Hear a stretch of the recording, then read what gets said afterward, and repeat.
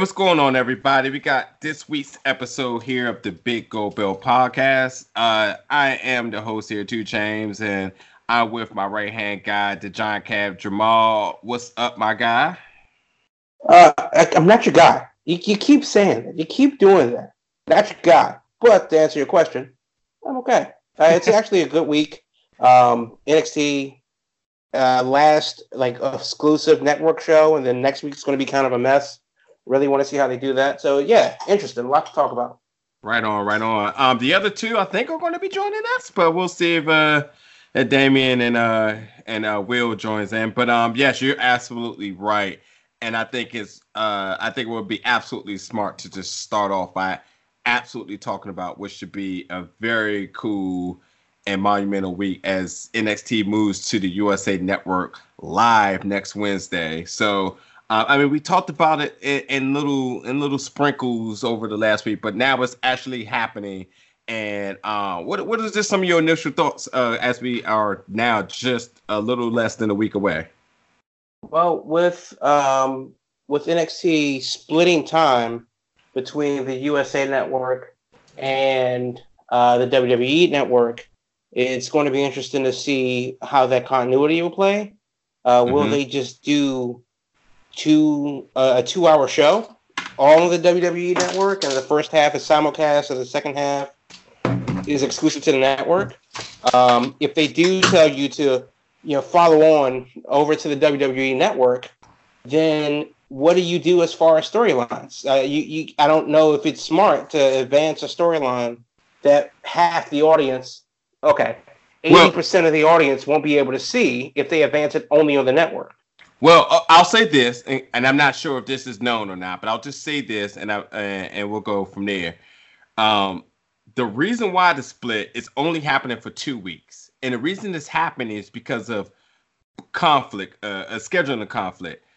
The popular show on the USA Network, Suits, has 2 more weeks to its finale, which happens to coincide with the fact of NXT being 2 weeks. So they have to split it for the first 2 weeks in order for them to wrap up. Suits. So this is a temporary thing, but your point is still very valid. How do they handle it for the first 2 weeks? So with that being said, how does that change your thought process on the first week? Well, it doesn't, because if you look at it, September 18th, which is next Wednesday, and September 25th, the Wednesday after that, are the first 2 shows before October 2nd, the Wednesday the AEW debuts on TNT. So you mean to tell me that a multinational, television media company didn't know that another multinational media company has their one of their more popular shows series finale on the day that they wanted to run? You're telling me that a pretty big occasion for the USA Network is Suits going off the air, and they didn't tell WWE once that, oh yeah, we got this thing, prior engagement. I mean, how does that happen? How does that happen? Now, what I think happened is, basically, WWE got greedy. Yeah. They know that they wanted to, the AEW is going to start on the 2nd. Yep. They know who they're going to start with, and that's going to be, Cody versus Sammy Guevara and the 6-man tag with Jericho and the Bucks and stuff like that. And WWE wants to say, well, hey, we're just going to move NXT to USA Network. Totally competition. We're going to move NXT to USA Network, and we're going to do it live for 2 hours. Interesting. Oh, yeah, Suits. So we'll split it on the network for no reason. Yeah, I mean, WWE is clearly getting greedy, but it's not competitive at all. I mean, AEW and WWE and NXT, totally not competition, really have nothing to do with each other. No one believes that. Yeah. So it'd be interesting to see, as the point of the show is to draw people away from AEW. Can they do that in an hour when the rest of the show, that hour to kill on the network, nobody's going to see it?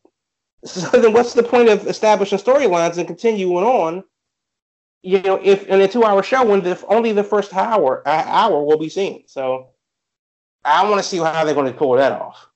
Yeah, no, you're entirely right, and that's my thoughts exactly. Is that they knew that they had a card to play here, and they probably could have waited for the 2 weeks, but they wanted to get ahead of the competition. They wanted to make a statement in doing so, and so why not? Hey, they're very confident in the network subscribers, and they say, hey, we'll do the first week, we'll do a half and half on both, and everything will be good. So as far as a little bit about what you're saying, as far as storyline investment, I don't think we're going to get complete continuity within the 2 hours of these first 2 weeks. Maybe, maybe not. Could be wrong. But yeah, absolutely. It seems a little bit like it's strange, but yeah, because of the elephant in the room of them saying they're not competing, they're absolutely competing, and this is a competition tactic right here by moving to television network. No matter if it's no matter if it does comes with the happen to split the time, and it's just what it's going to be. Now the other thing is too, them moving to live TV and doing a half and half. How do we take this as like a beta run or a test run for them to make sure that all of the production, everything is running on full cylinders, so that by week 3 they're good to go to be able to conduct 2 solid hours? Is there another card being played here? Because there's something else I want to talk about that we've kind of been whispering about. I like. Real talk, I just want to make a quick announcement. If you're not listening to our show, like, you definitely need to be catching up on our weeks, because a lot of stuff that we've been saying, and it's not like a pat on the back, like we're getting this stuff right, but a lot of the stuff and a lot of people that's sitting at the table here at this podcast is putting together some interesting theories. And I feel like week after week after week, a lot of these things have been coming to light. And I'll bring up one of which you brought up last week as well too. That seems to be coming to fruition. But like, again, to my original point, maybe this is not only just a statement to AEW, but maybe this is a way of them saying, "Hey, we're going to, test our production live on Wednesday at Full Sail and see how it goes." So. I don't think that the Full Sail production is an issue. They've done Takeover. The first show on the network was NXT Arrival, and that was a live show on the network, and that went off without a hitch. And they've done Takeover specials and stuff like that from Full Sail Live. So I think. But does USA Network have it like? And again, I'm completely ignorant to this. Does USA Network infrastructure, vice versa of them going to WWE Network, is there any type of challenges that may cause where, USA Network may use like a different protocol or some sort? You know what I mean? Is there any challenges there? Technical stuff. I mean, there's no real way to know. Okay. I think the only difference is because the actual physical production is going to come from Full Sail. They already know what they're doing. It's not like USA has a sports. It's not like USA has a sports production team that WWE is using. WWE produces their own stuff, and then they'll uplink it to USA, which will broadcast it out of their through their networks. Mm-hmm. So unless the satellite truck gets hit by a bus, they should be fine. Mm-hmm. I think it's just a matter of hitting their cues and stuff like that, and having the wrestlers prepare for live TV and the advent of commercial breaks. You can edit a lot in timing. If a match goes super long, then you can kind of edit that down. You can do a lot of things that may or may not make sense or out of place, and when you have a week to edit. And NXT, what they do a lot is they'll dub over some stuff to introduce a promo or something like that, or if something changes during the week, they'll just have the guys just call the match from a monitor and just completely dub over the match. So they can do whatever, but live obviously adds a different dynamic to it. Live TV, anything and everything can happen, except it usually doesn't because they're professionals.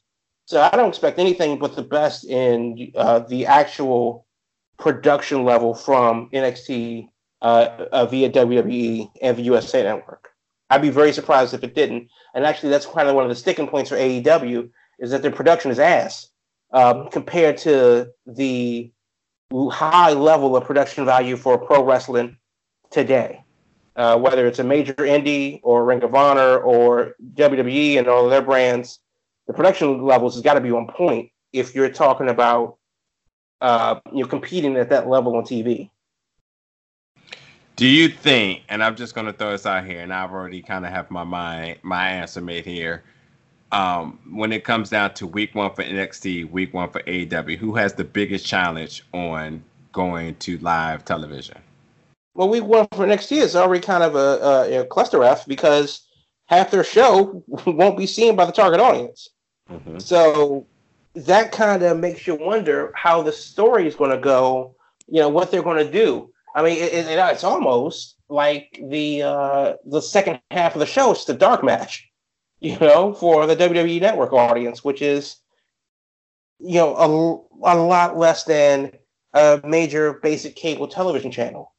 So with the move being hyped to move to the network, from the network to the USA Network, that will be interesting. Also, what's interesting is for partners overseas, with NXT moving to the USA Network. Obviously, it's WWE Raw and SmackDown airs live around the world in a lot of markets, in a lot of countries in real time. Will that be the case with NXT? Will those guys over in England, Wales, Northern Ireland, Germany, France, will they be able to watch NXT live? Because obviously they don't have the USA Network, part of their basic cable channel. And so who knows? Who knows? That's going to be an interesting thing because they definitely have a presence worldwide. Now, as far as, what AEW has to do on the second, they just basically have to tighten up their production and do their show. They've already set it up. We just need to see it now. So you talk about the target audience then. So the target audience is going to be in the first hour within both weeks. How do you foresee them booking the shows then to ensure that the target audience is really defined? Because obviously at the end of the show, you want to do your championship match. But if the target audience aren't going to be able to watch your championship match or the match with the most stake, then what will they do within that first hour? So how do you see that happening now? Well, I think, there are... honestly, this is a pretty good opportunity to sell the WWE Network, which isn't something that the WWE Network, the WWE does. So, and Damien, I want to ask you a question since you just hopped in here. We'll get you a question in a second, but since WWE doesn't really sell the network, when you book a match, do you end that first hour on a cliffhanger, knowing that a large amount of that audience is going to have to tune out? Do you start it with something major that gets people to the hook for next week? And, will it be the same show for the same one show for one audience, or will it be two separate shows? Who knows? Hell, they could just do a highlight show for the network. But honestly, what I think is they do the show. They have a kind of like a B+ level main event for the second hour, and they sell the hell out of the network to get you to watch them. Whatever that match is shouldn't progress any major storylines. But if we can get Keith Lee versus Velveteen Dream for no reason, that's a match that would sell some network subscriptions. Well, let me chime in really quick. Sorry, I lost my connection really quick. Everybody, okay, so you just brought up Keith Lee. Mm-hmm. I would think that person, like Keith Lee, for me, if he was on AEW, would be an upper mid-card main event guy. So if you're a independent wrestling fan and you have the choice between watching, let's be honest here, Luchasaurus and Jungle Boy, or you can turn and watch Keith Lee versus Velveteen Dream, which is a more marquee kind of competitors to watch. So for me, it's pretty easy. But then again, I'm giving, you and I and the rest of us, we have hindsight because we know these wrestlers, and for the most part, at NXT kind of churns out these superstars. It's easy for us to make that choice. But for the person that's watched, let's say, all the AEW events and they've never seen NXT over the last 6 months, maybe Jungle Boy and Luchasaurus works for them. And I know where I would be, but you know what, to be quite honest, it's going to be an interesting comparison, Jamal, just to kind of tie a bow on it from my end. Like, I'm going to try really hard to switch between channels depending on like social media saying, hey, this match is up on this hour. This match is up, in the next 20 minutes. Tune in, because that's going to be important for me as a fan. What's the card breakdown per show? And I'm going to say, okay, in the next 10 minutes, I'm going to see, let's just say, Jamal, let's borrow your idea from a couple weeks ago. Kevin Owens or Daniel Bryan's on NXT. Or am I going to tune in to watch Private Party, as much as I love them, against, Angelico and Jack Evans for like the third time? It's pretty easy. Well, okay. So let me ask you this, and hey, Will, since you just joined us, I guess I'll ask all three of you this. We've all in the party now. I try. If you all are cable subscribers, I am not a cable subscriber. I have actually cut the cord. So, as a person without it, is it because most cable providers come with a standard DVR now? Does that shape when and how you watch one show over the other? Because I'm getting vibes of Mick Foley winning the title, and what the hell? WCW basically saying, "Don't watch Raw; it's gonna suck because that goofball Mick Foley wins the title and no one cares." And that was the opposite of the reaction that that happened, because I remember that day and I remember going, "Oh, really? Oh, hell." Yep. I guess I'll see it happening because I never was inclined to watch. So do you think now that we live in a DVR world, number one, should these companies kind of, telegraph what the other guy's doing? Secondly, does having a private recorder built into your cable box change the way you watch something that's going to be on the network versus DVR and AEW? So anybody, because I don't have cable. I'm going to go last here. Since go ahead, Will. Jumped in. Yeah, I think it comes for me thinking back to the Monday Night War era and everything, where I was definitely more interested in what WCW was doing for the most part until the tide kind of turned and WCW started falling apart. Right. For the most part back then, I would watch Nitro live, and then if I didn't like what was going on Nitro, I'd flip it over and see what was going on Raw. And as things went on, it became more and more watching Raw and not watching Nitro. It just, for me, it all just depended what was happening and what was grabbing my attention at a given moment. Now, I straight up know people even back then that were running like 2 VCRs at the time and recording both shows, no problem. I didn't have no setup like that. I was just channel surfing between them. Well, you can do that when you have the TV, a bigger TV, below the smaller TV. Right. We all had that. Mm-hmm. Getting that piggyback action.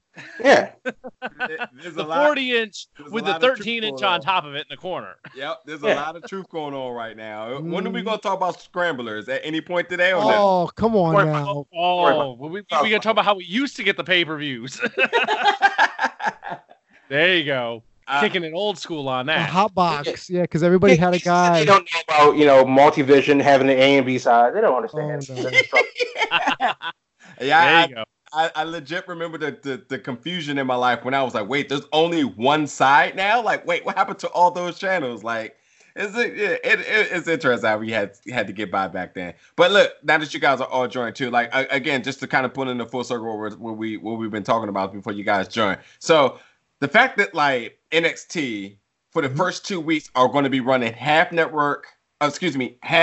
Network, half WWE Network because of the conflict of scheduling with the show Suits, and Suits is going to be wrapping up at the finale 2 weeks after the 2 weeks after Wednesday, and the first hour obviously is going to be used as hitting their target audience. The reason why they're on the USA Network, not just because of just going live, but because of the fact of like they do have to draw in an audience, and that's what those first hours is. And the USA Network is going to be obviously catered to. It's just people who are subscribed to the network obviously have it for a reason. So there's nothing to really work for there. But I like a question I asked Jamal, and I just asked you guys really quick too. Going to NXT's first week, considering the challenge that they have there, and AEW, who hasn't ran live TV, who've already had production issues, if you ask me, from their pay-per-views. Which one of these companies legit has the biggest challenge going into their first week of live TV? AEW. AEW. I would have to say. Mm-hmm. Yeah, they're starting from scratch. They got to make a first impression. NXT may have unfamiliar faces, but it's still at its core a WWE product. So it has that going for it right out of the gate. It's a WWE product on the channel that's most associated with WWE. AEW is starting from square one on TNT and is going to have a large portion of people probably that night who quite possibly are seeing AEW for the very first time. So they have a much steeper climb in my mind as far as putting on a show on a weekly basis that they've never done before, and also introducing themselves to an audience that does not know them. Okay. Yeah. I the only thing that I would disagree with Will is that I think that NXT may actually have a tougher road to go with it, because AEW, they actually have their audience in place already. They know the schedule of being the Elite. They know the schedule of the Cody Rhodes, channel, Road to whatever the hell. So they are already ingrained a internet-based fandom. So I think the only thing that fans of AEW specifically are waiting for is that the show to come on, and everybody will be waiting for them. Just do better production, but they're just waiting for the show. Whereas NXT is going to have whatever their storylines are going to be, because half the show is going to be on the network exclusively. That also could, and until I hear otherwise, assume that it will alienate their international audiences that don't have access to the USA Network. Right. So then what will they do for those 2 weeks? Because we haven't heard anything about international audiences and licensing agreements with other networks over there. You can't just call up J Sports and say, hey, we got 2 hours about to give you. So who knows? And then, of course, there is that delay where NXT is going to be on Thursdays premiering on the network around the world in the 2-hour block. But what would that mean for continuity in real time? And as we live on Twitter, that's the most important thing. So I can't say that, it's neck and neck, but I got to give the edge to WWE as far as they may have a tougher road to hoe. Especially since their product isn't really well known. Their storylines are kind of going to be kind of goofy for the first 2 weeks, and they're competing with AEW and all the other sports that are coming back. Basketball talk, football is in season right now, and so on and so forth. So yeah, and also too, I just want to add to this to make this a complete stalemate by absolutely agreeing with what you're saying too. When you have the name WWE attached to it, there's going to be a level of expectations that no matter if this is NXT or not, people are going to look at this and say WWE, it must have people we know. It must have these bigger than life superstars that we've heard that's in WWE on this show. And it quickly can draw in people by saying, oh, it's a WWE product. And they will quickly exit because no one is that now. AEW new, really, don't have any expectations to live up to since they're new, but also has their cult following that's going to ride with them no matter what. So yeah, the NXT people, the Full Sail crowd and so forth, they'll be in the building, but who's actually watching this? Who's going to sit and watch it? And it is one thing watching. It's one thing from network subscribers watching, but actually having cable, even switching up their cable packages to be able to get this is a whole nother part outside of people who already have cable. But I'm pretty sure no one solely has cable for the fact of having USA Network. So I just think. So you're telling me that you're not down for those Grizzlies Knows Best marathons? and sooner or later, that's going to be gone. Considering his own personal life choices now too. So, oops. Oops. So I actually think that NXT may have a tougher hill to climb here, as far as making sure that this runs on all cylinders for weeks to come.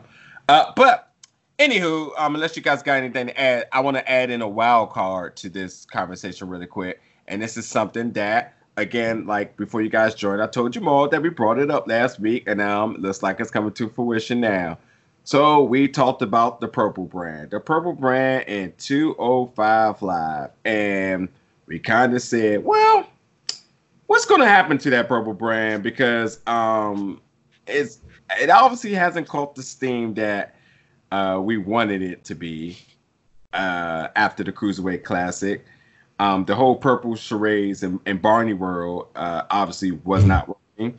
And now with things going to live TV, 205 Live, this, I don't know, would it be giving it too much credit saying third/fourth brand is out there, kind of in limbo? Yeah. Oh.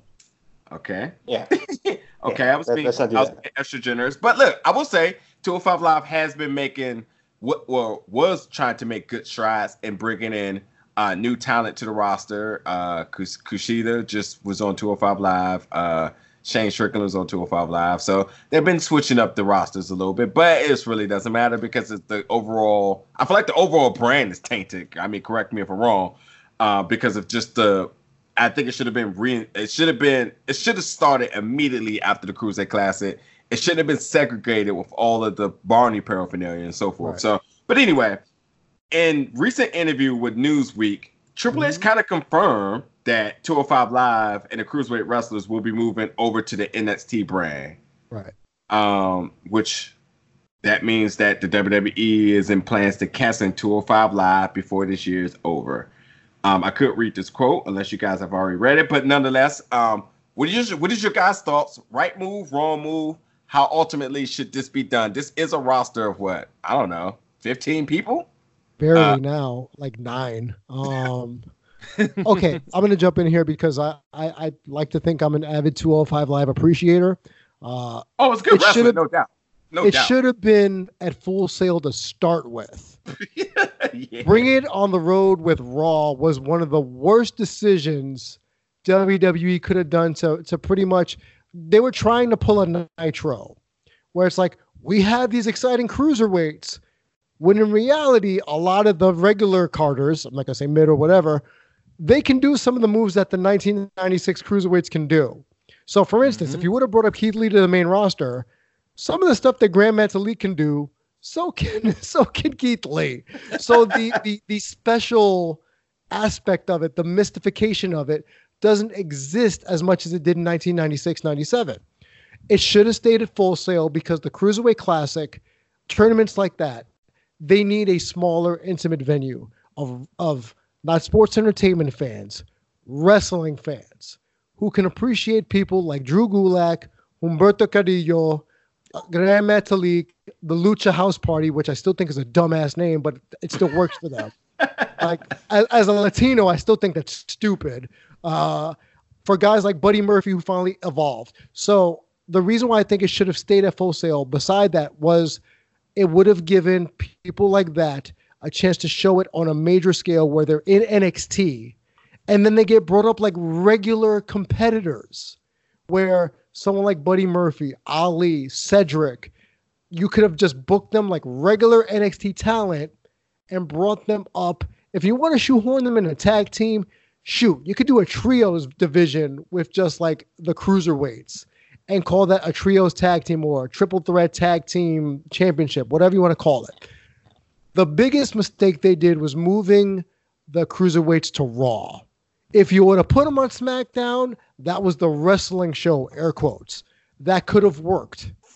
But to have it on the soap opera show does not help anyone in that realm. So the fact that it's being absorbed back to 205 Live, for me, that's WWE kind of saying, listen, this was a miscalculation Full Sail will love these guys. Let's put them back there, rebuild their potential star power, and go from there. So I think it's a great move overall for those talents.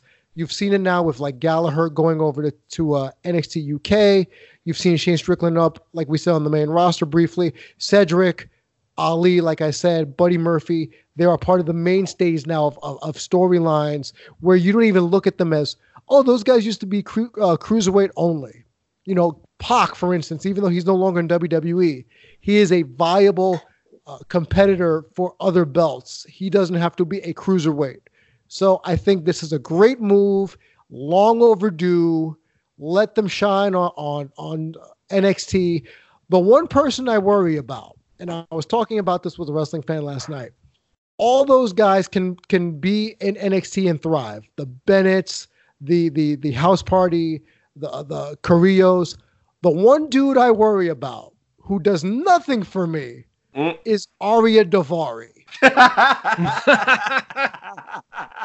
There was a time during Worlds Collide he was rocking the Ambrose black t-shirt and blue jeans thing during Mania week.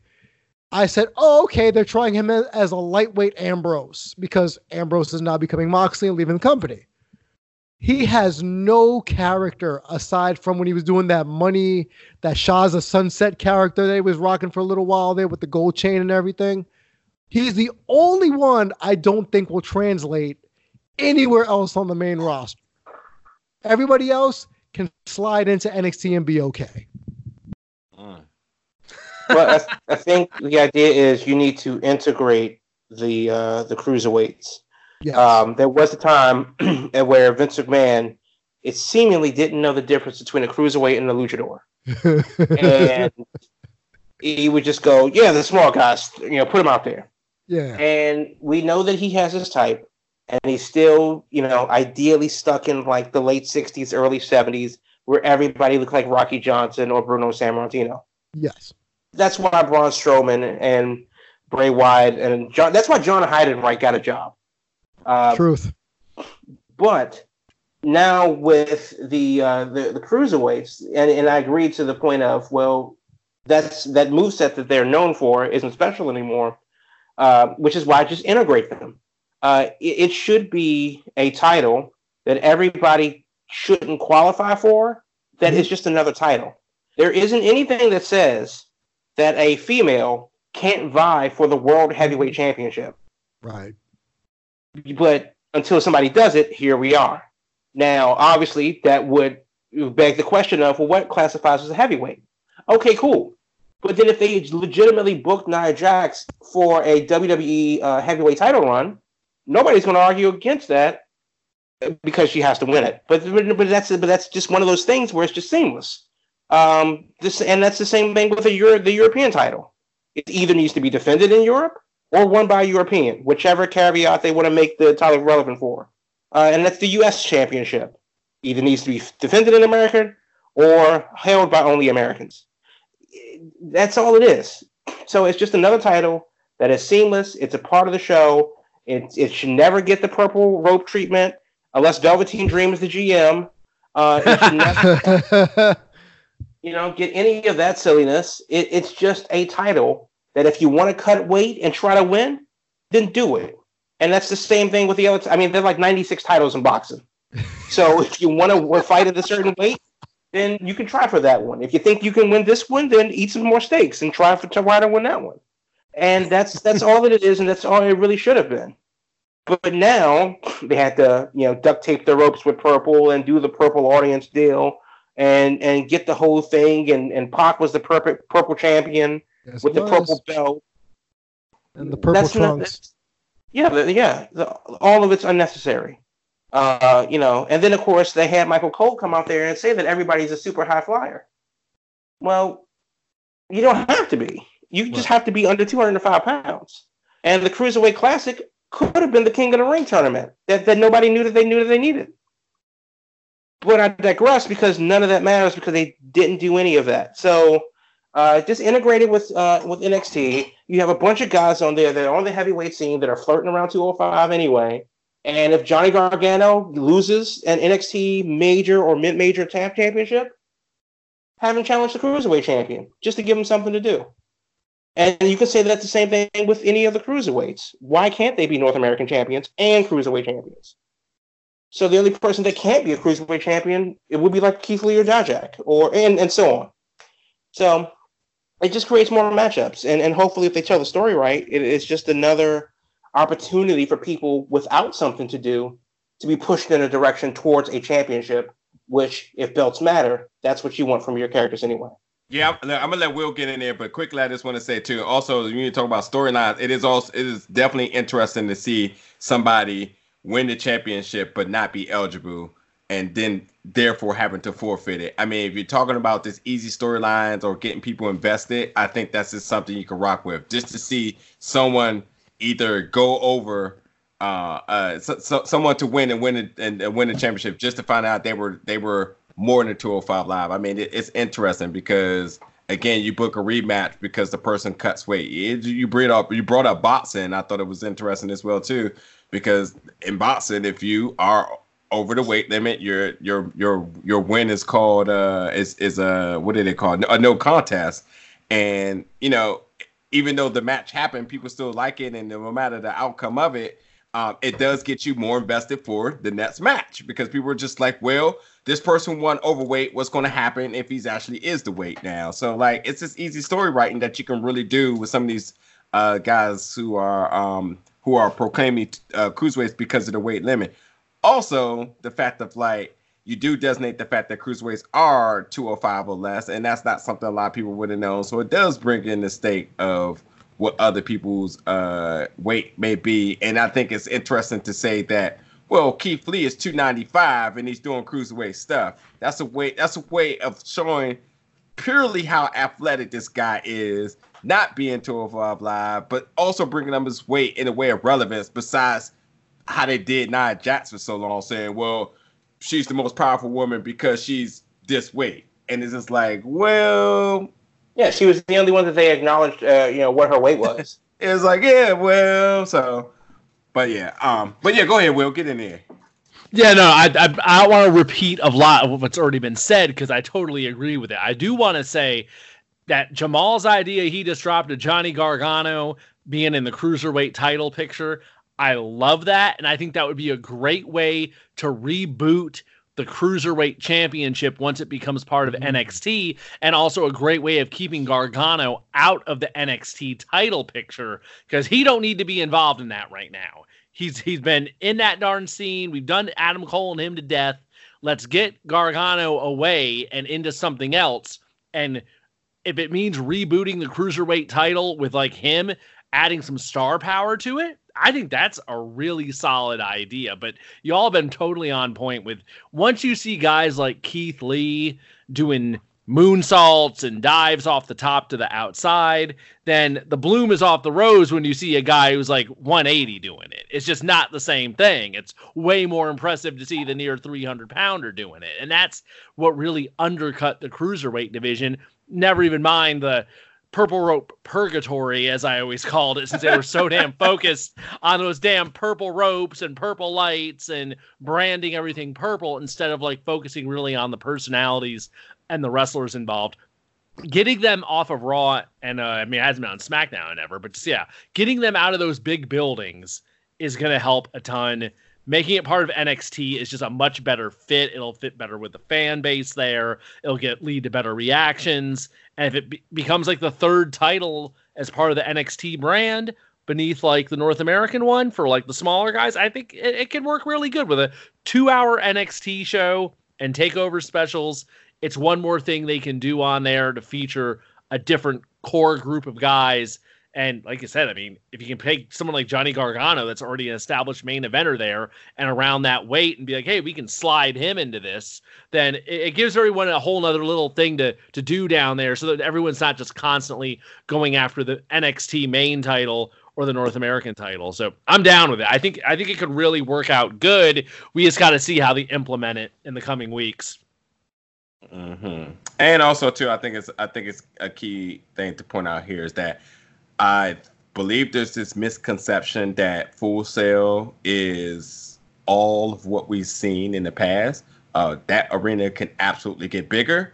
expect it to get bigger. Expect it to be a bigger crowd, and now a more diverse crowd because people are finding means to travel down for weekly televised programming, which I assume at a great price too.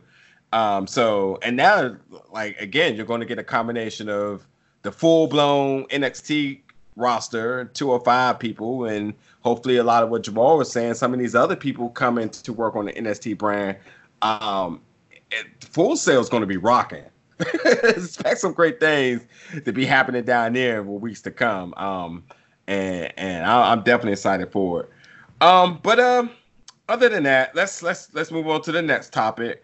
And I kind of feel like Jamal, because he is the biggest Hootie fan I've ever known. Mm-hmm. And it's a majestic bird. And some news that I feel like I just kind of just been like throwing out there for a while, but it's obviously finally official that Anthem now buys. Well, here's the thing. That's new to me. I had no clue that was even on scope. That Anthem buys Access. I knew that Impact was rumored to go to the Access, the block of wrestling with WoW and with New Japan. New Japan. And I'm not sure. I think everyone was getting an hour, or it looks like now that Impact is getting 2 hours. Is that right? Well, we don't know yet. They haven't announced a day or time. They just said they're coming. Okay, but so it may not be. Let's break it down. Let's break it all down. What happened? Because there's a lot of moving pieces here. Yeah. You go for it. Go for it. Okay, so I guess it was announced yesterday. Was it? Was it yesterday? I think. I mean, it's been rumored for a while now. But Anthem Entertainment, the parent company that bought TNA from Dixie Carter, Impact Wrestling, whatever you want to call it, the owners of Impact have bought the majority interest of Access TV, the channel that New Japan and WoW Women of Wrestling are on. So they own the channel now. And apparently that's going to be a deal like Steve Harvey's involved with the deal. And Mark Cuban, who originally started the channel, now has he's still maintaining a minority interest, but Anthem is now the majority owners of the channel. And they announced today that Impact will be moving there in October. I guess right after Bound for Glory. We don't know a date yet or which day of the week. All of the programming they have been showing, the New Japan and WoW block, has been on Saturdays. So it could conceivably be part of that. Maybe they want to put it on a different night of the week. I mean, come October, Tuesday nights are suddenly going to be really lonely. But yeah, we've had rumors that Impact was going to be going there, like 2 Chainz was saying. The way I understood this whole thing was when Impact's deal with Pop TV was coming to an end, and they knew they needed to find a new home, that they approached Access about getting on there, and Access immediately shot them down, and they were like, no, we don't want none of it. We already got New Japan, and we're possibly getting a women's program. We don't want more wrestling on here. We already got New Japan and WoW. And they weren't interested in it. So the workaround to this became, well, if you don't want us, maybe our parent company wants to buy you out, which apparently has finally happened. But it's been, I guess, been rumored since around the end of last year. So far is that a lot of people that were working for Access now are no longer working for Access since Anthem's coming in and taking over. And New Japan's deal apparently runs through January 2021.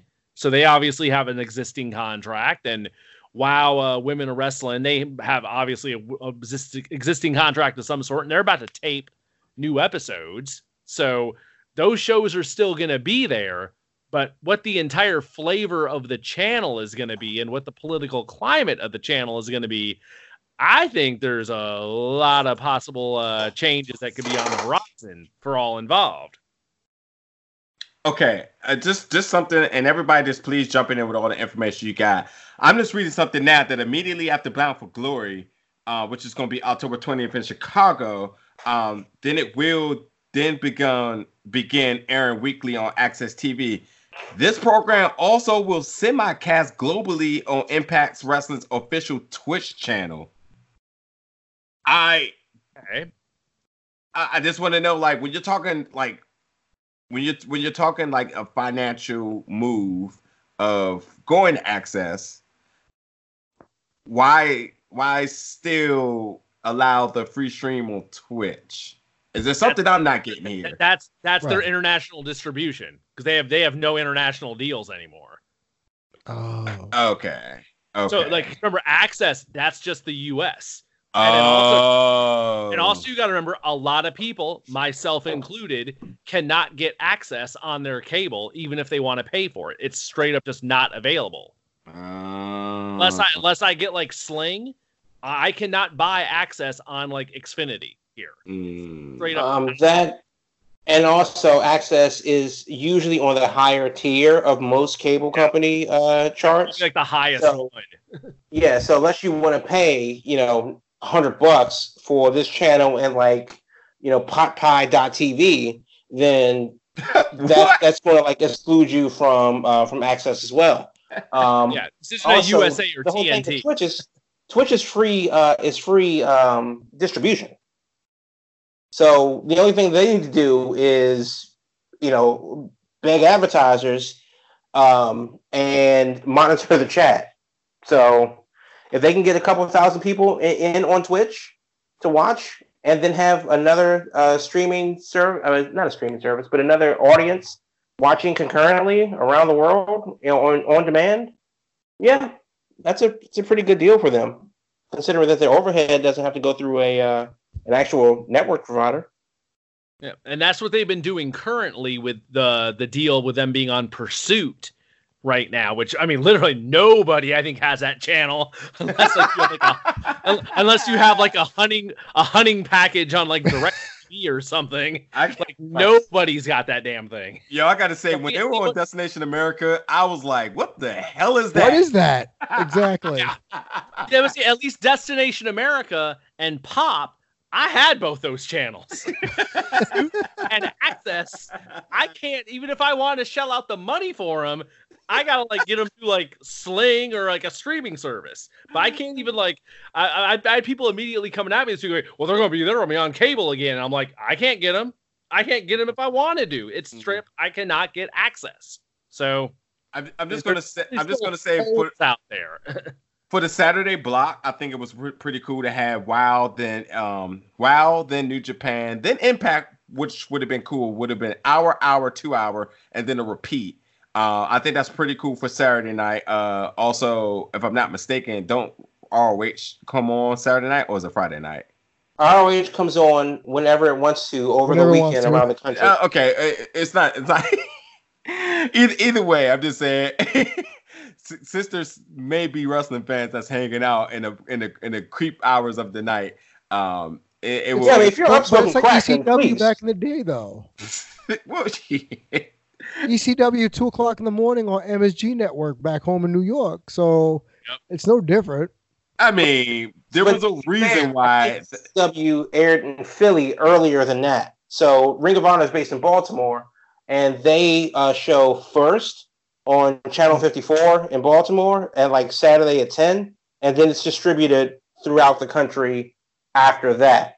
But if you have Honor Club, you can see it earlier. But then again, their current television show is from before the pay-per-view. So Ring of Honor, it's on, I guess. It's there. Yeah, It we're there. exists. And I think on Sundays, there's a sub-channel that Sinclair Broadcasting owns, and they show Ring of Honor not in high definition on whatever the sub-channel Charge. Yeah, I've seen that. Yeah, it's in standard def, and then they also, like, I think on Monday nights it's on a Fight. It gets added to the Fight app.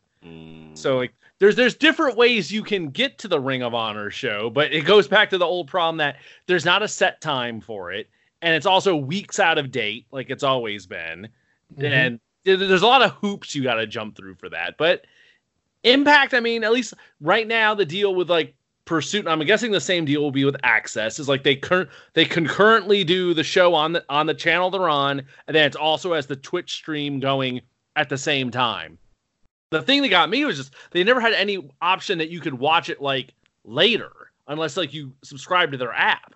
It was like, I'm not, 10 o'clock on a Friday night. There wasn't too many times I was looking to watch Impact on Twitch.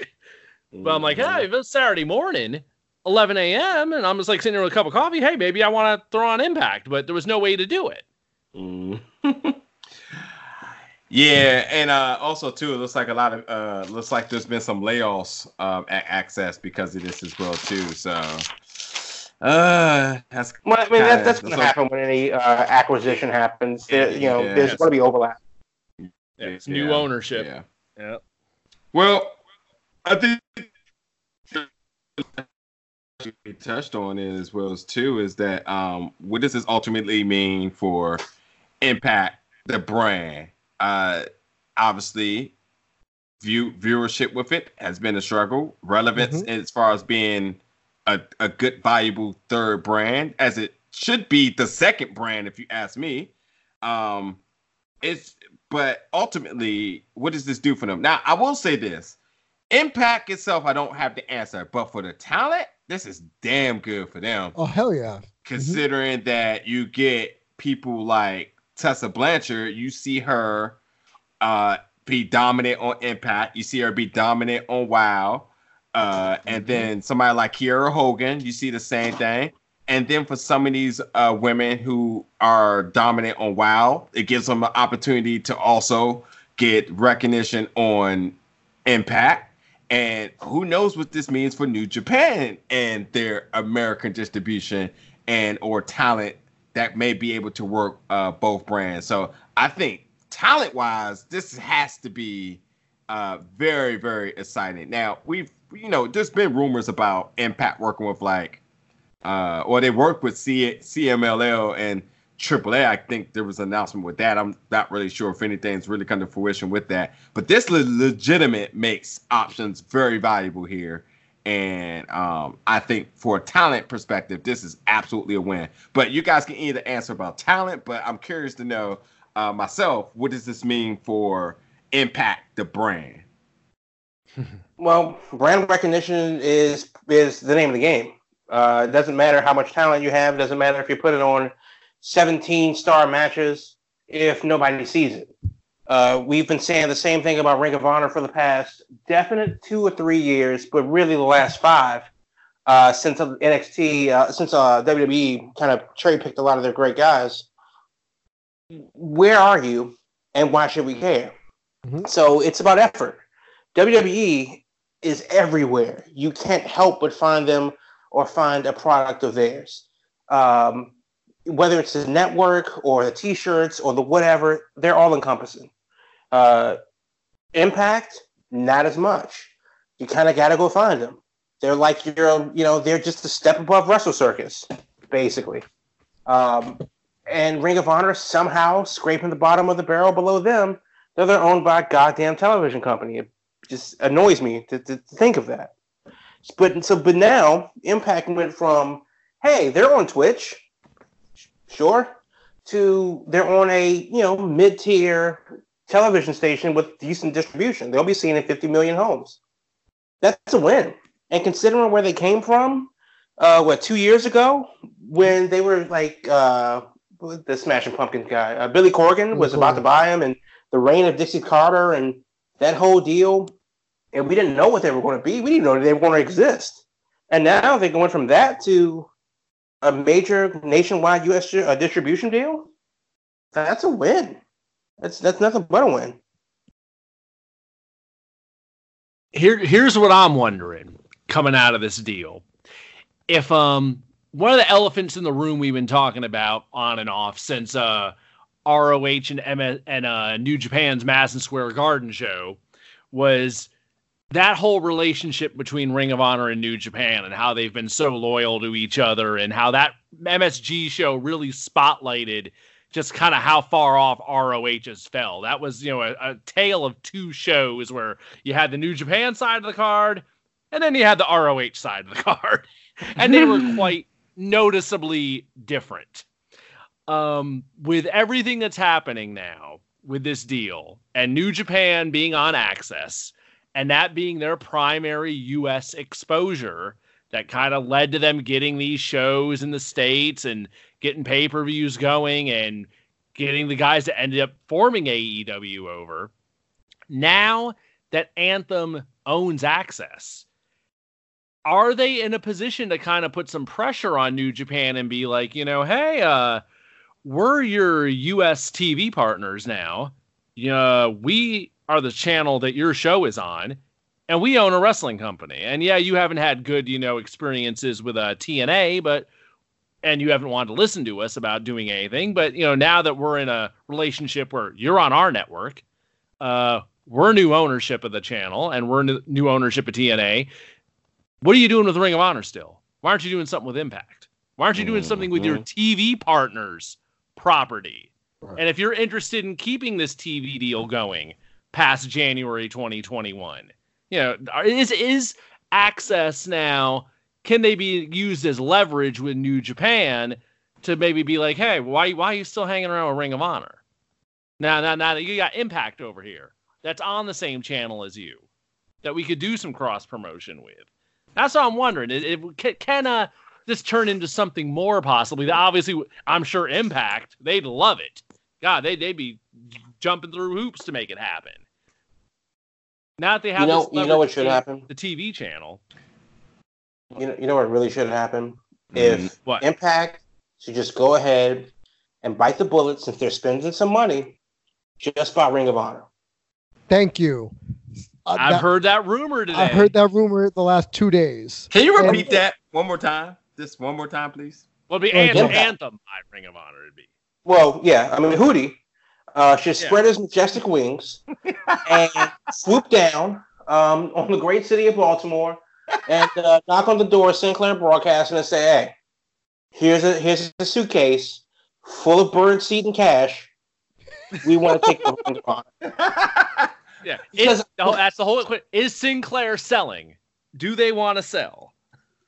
I don't think they have anything to lose. I mean, if Ring of Honor, how much could it be worth? And I don't mean like in an actual number, but considering what they have, Jay Briscoe, Mark Briscoe, I meant to say Jay Lethal at first, and Matt Taven, and that's it. You don't mean the Women of Honor? Who? No, they were all in the AEW Battle Royal. Let's be real here. Velvet Sky might be pulling in more money than Matt Taven. Okay. I can't believe that name was going to get dropped today. Or Mandy Leon.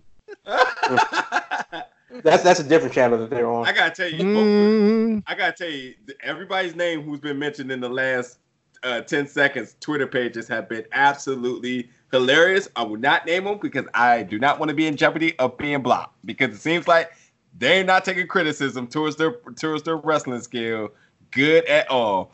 But I mean, funny story. Can I jump into a funny story? Yep. One of those people that we're talking about used to be an avid follower of mine. When I was doing Last Mark Standing, I had met them in public multiple times. And the minute I chastised their wrestling ability, I became persona non grata. So that's a true statement. Thin skin indeed. Yeah. That's what happens when you try to kill Tony Storm during a Hurricanrana. I mean, I knew exactly what you were talking about. Also, since we're talking about the great city of Baltimore, my favorite city, and also my favorite president also visited that city yesterday or today. And everything I've just said in the last 10 seconds is absolutely a lie. I thought that out there. But that happens to be the craziest but funniest thing I've seen on the news. I was like, what's going on out there that needs that to happen? But no, more importantly, I might say NWO. For life. Dennis Rodman, he's still claiming NWO on ESPN. Oh, that's right. NWO. Jeez, bringing up Billy Corgan. Yeah, so we know ROH obviously and that partnership did work. So ROH legit has to be like on their last like dying life here as far as partnership. So yeah, that move absolutely seems to make sense for me. and I think will work, considering a lot of that talent in New Japan has worked in New Japan, has been in their different tournaments and so forth. And New Japan needs American distribution and gains and tried to gain American turf. I think that just makes sense on that note. And if Impact really wants to get some eyes on them, hell, seeing Okada walk in the Impact ring may actually make a lot of shit go crazy. So I don't know how it works, but yeah, if the majestic bird of Hootie can come down and do some things, that could be monumental. I mean, this Essex move is already big, but I gotta think that, like you said, based on the rumors you guys have been hearing, I have to think that this can't be the end of it, and this legit puts them as a firm 2 again outside of WWE. Yeah, because they have not done anything besides pay-per-view.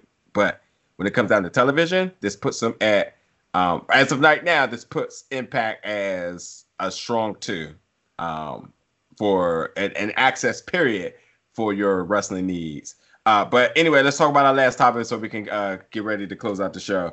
We're talking about people that's been blocked, but I've been pleading my case, and I think that at some point that this block needs to be uplifted, because as you're talking about the King of the Ring finals, I would be pretty upset if I can't personally think King Corbin, once he wins at Clash of Champions, jackass. If I can't personally act this man and congratulate him, I'm going to be pretty upset. But man, I think I don't even want to steal Will's thunder about why this makes sense for him. But man, is the guy.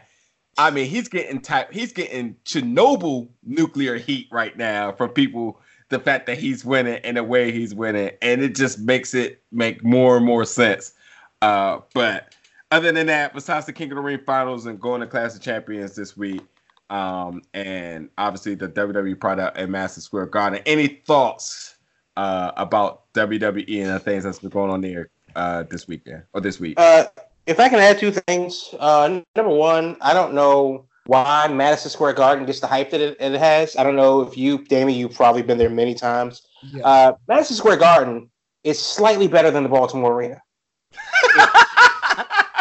Wait a minute. It's an old building. Wait a minute. They have made upgrades over the last 2.5, 3 years. So it's not as dumpy as it was about 5, 6 years ago.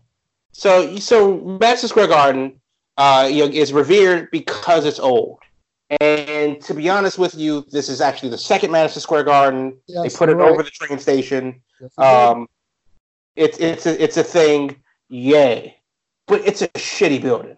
It is. And it's in a really shitty location it's good for tourists, but like diehard New York fans, it's not a good place. That's why a lot more people actually flock to the Barclays Center. I mean, Barclays Center is small, but it's very nice. Mm-hmm. Unless you want to see a hockey game, then it's totally weird and don't do it. Yes. But yeah, Madison Square Garden, I get it, but I don't get it, but I really don't get it. The whole thing about Baron Corbin winning the King of the Ring, I think it speaks for itself, because wasn't it supposed to be a final at Clash of the Champions? Yes, it was.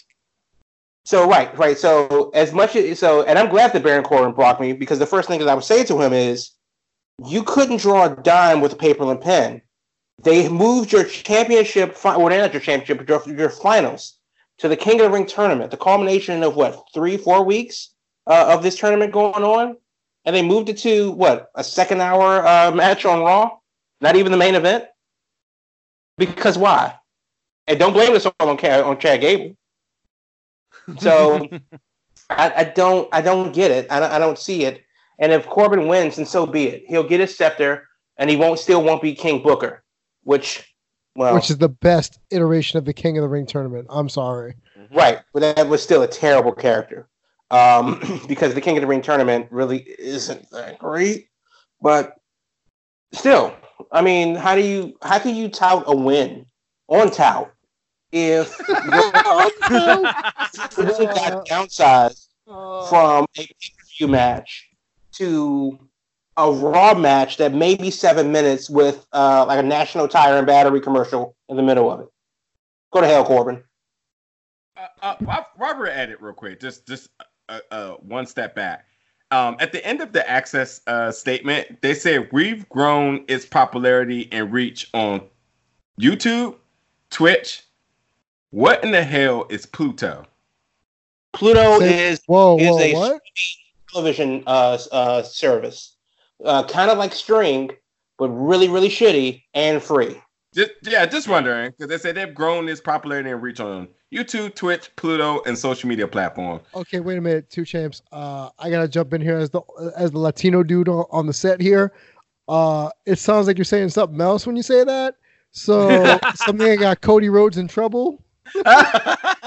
Pluto, like the planet. So that's not what you're saying, right? Like the planet, Pluto. Pluto. Yeah. Okay, you scared me there for a minute. I'm like, dude, really? I'm standing right here. I'll be sure to make sure I mark this episode explicit. I will make sure by all intents and purposes. But yeah, go ahead, guys. Give me some thoughts for this week. All right, I'll jump in here. I know you. Come on, guys. Get in there. It's all good to what we got. I am blown away by how damn good the King of the Ring has been. It really has been a solid tournament. They've given time to most of the really good matches that you would think, on paper that would play out well. Like they've devoted time to it where it needed time. They've kind of breezed through the stuff that's kind of been shaky. But I mean, the last few weeks have been really, really good. I mean, Baron Corbin is having good matches, like really solid, good matches throughout this thing. What they've done with Chad Gable on SmackDown has been really good with the whole underdog story. And then they got dealt, what could have been a disaster this week with Elias getting hurt and Elias having to step out of the tournament. And Lord knows people were losing their mind on Tuesday night when Shane O'Mac got put in Elias's place. People were throwing a fit about it online. But I stand by this. They could not have done a better use of Shane O'Mac on Tuesday night than they did. And Chad Gable going over Shane O'Mac, not once, but twice, within minutes, completely clean, did so much more for him than going over Elias ever would have. So, if anything, that was like a serendipitous moment where, Elias got hurt, but they got a better deal out of it in the end with throwing Shane O'Mac out there and just having Gable take him out. I assume it's Corbin's thing to win.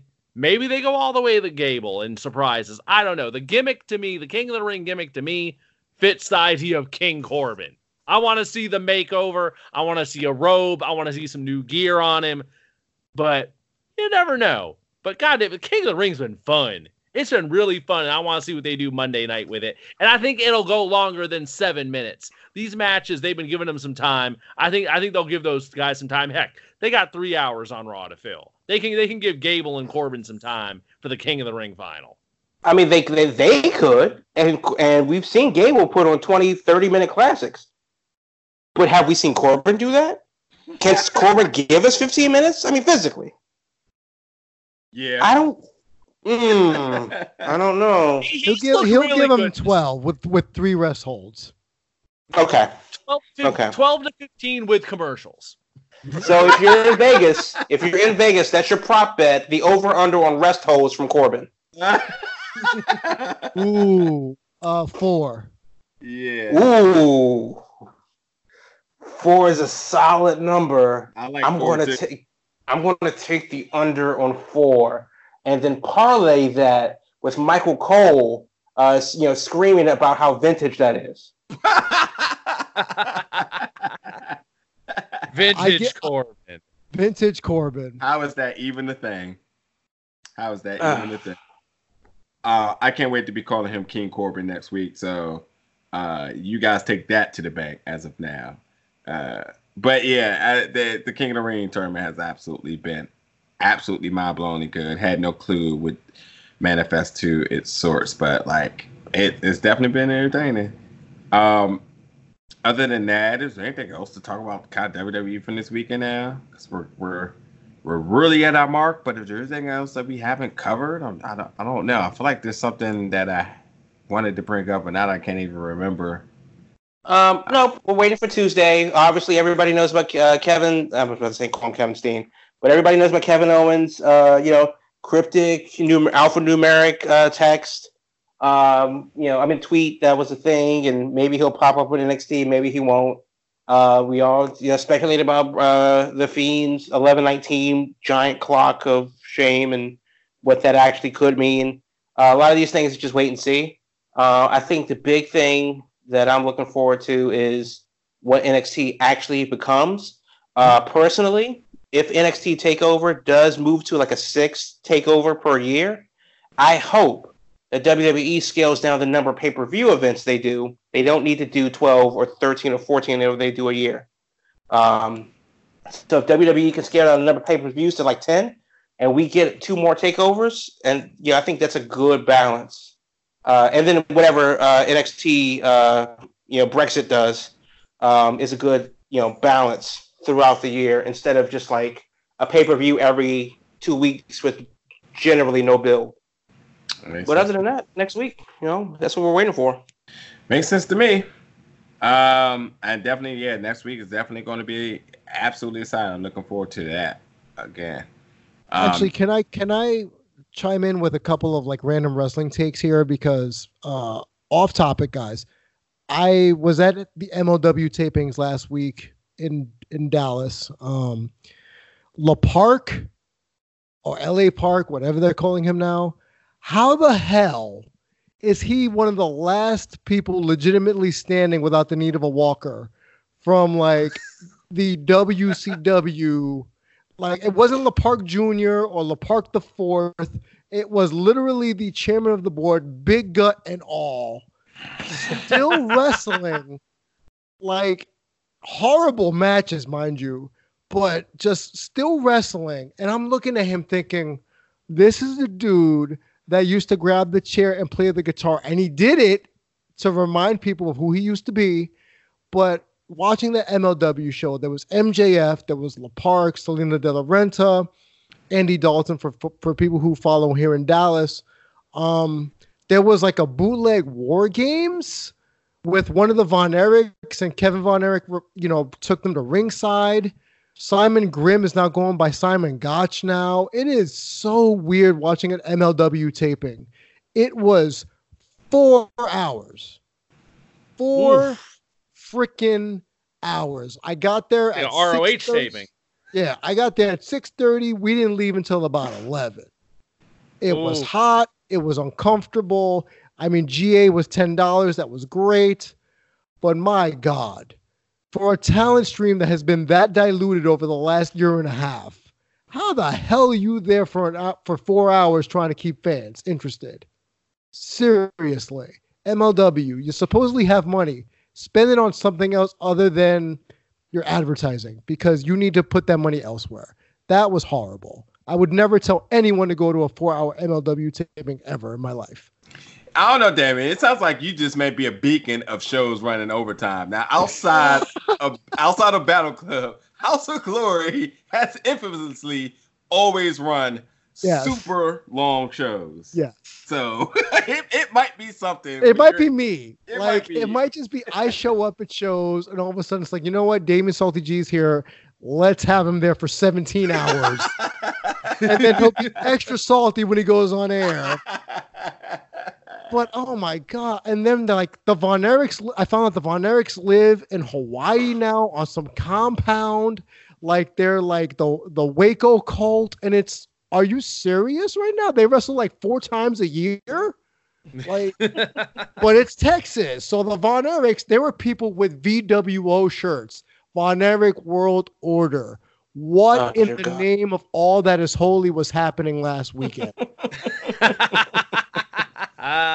Also, you're talking about old WCW people. Ultimo Dragon is still wrestling. Apparently, he just signed to Dragon Gate. So there's that. And I don't know Ultimo Dragon unless he has a billion belts. So you guys let me know if that's still a thing right now. But yeah, no, man. Some of these guys, it is really miraculous how over there, even the Rock and Roll Express, like, yo, oh my God, they're at Glory Pro this New year. Japan. They're at Glory Pro in a couple of weeks, and they're wrestling the besties. How in the world does the Rock and Roll Express, with their geriatric asses, still work with LAX, the besties, and all these really good tag teams? And you know what? The fact that Ricky Morton can hit a Canadian Destroyer, more power to you, sir, with your geriatric Geritol ass. Serious.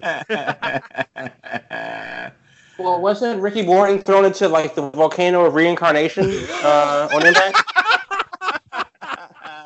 I mean, maybe it worked. That's right. He should still be stuck in that cherry picker. That's right. He got. Oh, yeah. That's right. I remember when I saw that the first time, the final deletion. I didn't know what the hell I was watching. I literally looked. I said, "Are they all high?" Like that was the first. Like, are they all high and drunk? Because this is ingenious but stupid at the same time. Oh my goodness. Anyway, sorry guys. That's my little. Yeah, I don't need to apologize. Watching wrestling live this weekend. I'm starting to attend more events. 2 weeks ago, I went to Sabotage, what's supposed to be Sabotage Women's Wrestling, but they do have a smattering of male wrestlers. And that whole Booker T ROW women's division is something to keep your eye on. You know, they have a lot of up and coming talent for women's wrestling, and we all and if y'all don't know by now, I am a very big proponent on women's wrestling, an advocate. I study it for some odd reason because my father kind of got us into women's sports growing up because he said they're better athletically than the men in a lot of cases. So it's like one of those things where I respect women athletes, but the ROW women's division, Booker T is doing something down there in Houston. There's something in the water that these women are taking to wrestling like ducks to water. I have a fake cousin named Alex Gracia that comes out of there, which is pretty hilarious because my last name is not that common of Gracia, not Garcia. Jenna Lynn, Rachel Rose, Roxy, who is 17 but acts as if she's been wrestling for 20 years. There's a lot of good wrestling out there. And big shout out to GPA for anyone who follows him in Midwest, out there. He looks like Tony Parker. He gets a lot of heat from that Tony Parker chant. He hates it, but he's one of the best technical wrestlers that you may not know of. And he's a great heel. Like, if you think he's like Ethan Page for homeless people, if that's the best way for me to put it. He's not a poor man's Ethan Page. He's a homeless person's Ethan Page. But he's really good and legit a good dude. Like, he's super shy when you talk to him, meet and greets, but he's a cocky SOB. And you know what? It's good to be going back to covering wrestling shows. That's the whole point of this diatribe, folks, is that it's good for me to go back and cover wrestling shows and be a part of the crowd and people watch and just say, what the hell am I doing here for 4 hours? Awesomeness. I guess this can be the absolute last question because it is coming up and tickets are on sale and selling rather briskly. Is anybody seriously considering going? I know you're not because you're a hater, but is anybody seriously considering going to Baltimore, speaking of a 4-hour-long show, to see Full Gear in person? No. Well, not for the prices they were charging. I looked last Friday when they went up, and I was like, "Oh, okay." There's no Ticketmaster didn't crash, thank God. And it was the option was absolutely right there to get tickets, but for what they were they were pretty much charging like $100 for anything in the lower bowl, unless you were like up in a corner, and even those were about $90. And I was like, for that much, and we're going to the debut all of like a month before. If they hadn't just come through the area, I'd be a lot more inclined. But at least right now, unless I change my mind, it's not sold out. I wasn't jumping on it yet. It didn't get me.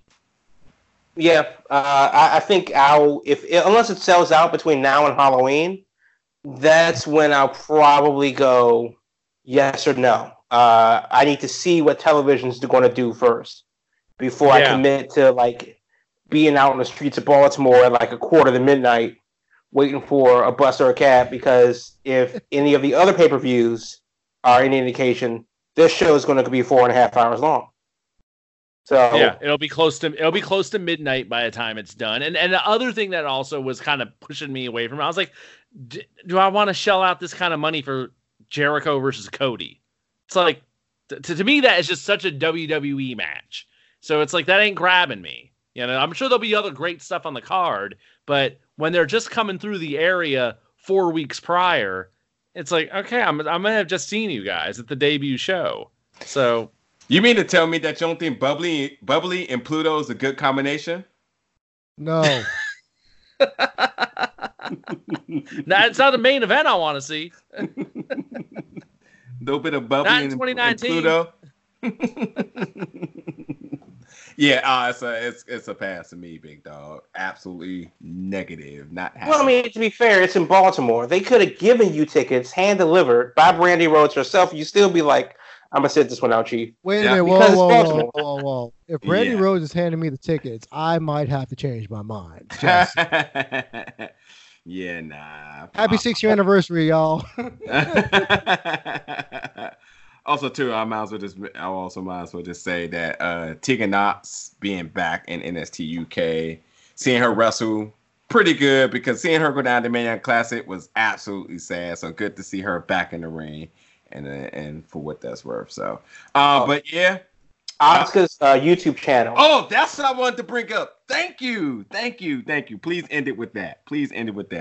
If you haven't seen Asuka's YouTube channel, the Kana-chan TV, there's only 3 uploads, but within the last week or so, they're absolutely insane and completely ridiculous. And if you're interested in her at all, she's such just an endearing personality, and the shows are a lot of fun. And she's just doing menial tasks like putting together a gaming chair, or playing the Legend of Zelda theme on a recorder, or playing Mario Maker. And it's so damn interesting, and they're all presented in the Japanese style of variety show. So a lot of on-screen text, a lot of sound effects and stuff like that. Really different, unless you like Japanese variety shows. But damned if it isn't hilarious and entertaining. I didn't know that's what I needed to see a Japanese woman put together a chair. But it's very good. Was So it fun. an IKEA chair? No, it was like one of those gaming chairs, like DX Racer, or one of those deals.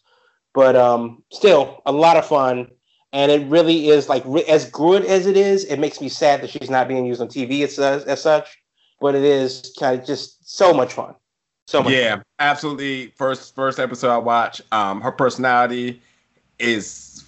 Jamal's obviously been a fan of hers way before I have, and seeing her come to the U.S., seeing her with the challenges with the language barrier and so forth, but absolutely seeing her, because her Twitter, no matter if she runs it or not, you know there was a personality within her that was just seeking to come out, and it's absolutely, and I think it's just because we're just victims of our time when we when we were born. But it just absolutely seems such a disjustice for her to just starting to make that YouTube channel, because for 3 episodes in, is getting to see her do something she loves, and her personality be on full display. It is absolutely must watch. It is entertaining and in as pure as possible. And right now, it's easily one of my favorite streaming channels right now. Yeah, and it's goofy as all hell. Yeah. But Xavier Woods needs to watch his back. That's all. Oh, for sure. And also, I was going to say too, Super Mario Maker gives me the highest form of anxiety ever. I was just like, how in the world can anyone play this game? And to see that, like, how much fun she's having with it and the commentary with it is dope as hell. You definitely got to check that out too. Also, this is my last thing. Just breaking news from Evolve that Walter versus Cassius Ohno is being signed for Evolve 136 in Queens, New York, September 21st. That's the week before I get there. That right there. Is that at Laboom? If it's at Laboom, I might have to go. Damn, great nachos.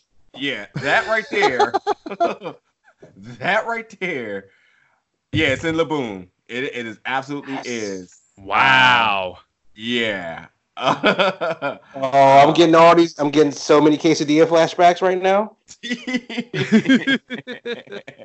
Yeah, but Evolve 136, it just been signed that the NXT UK champion Walter will face Cassius Ohno And not only will they be facing, they'll be doing meet and greets as well too. So that's pretty damn awesome. But yeah, that's absolutely it for this week's episode. And who knows what this title is going to be? Maybe it's going to be the Mystical Beast Hootie. Maybe that's what we're going to call it. The Mythical Beast Hootie. Yeah. The Omnibird. The Omnibird. The Omnibird. But again, everybody, thank you for tuning in. We'll catch you guys next week. All I really need, that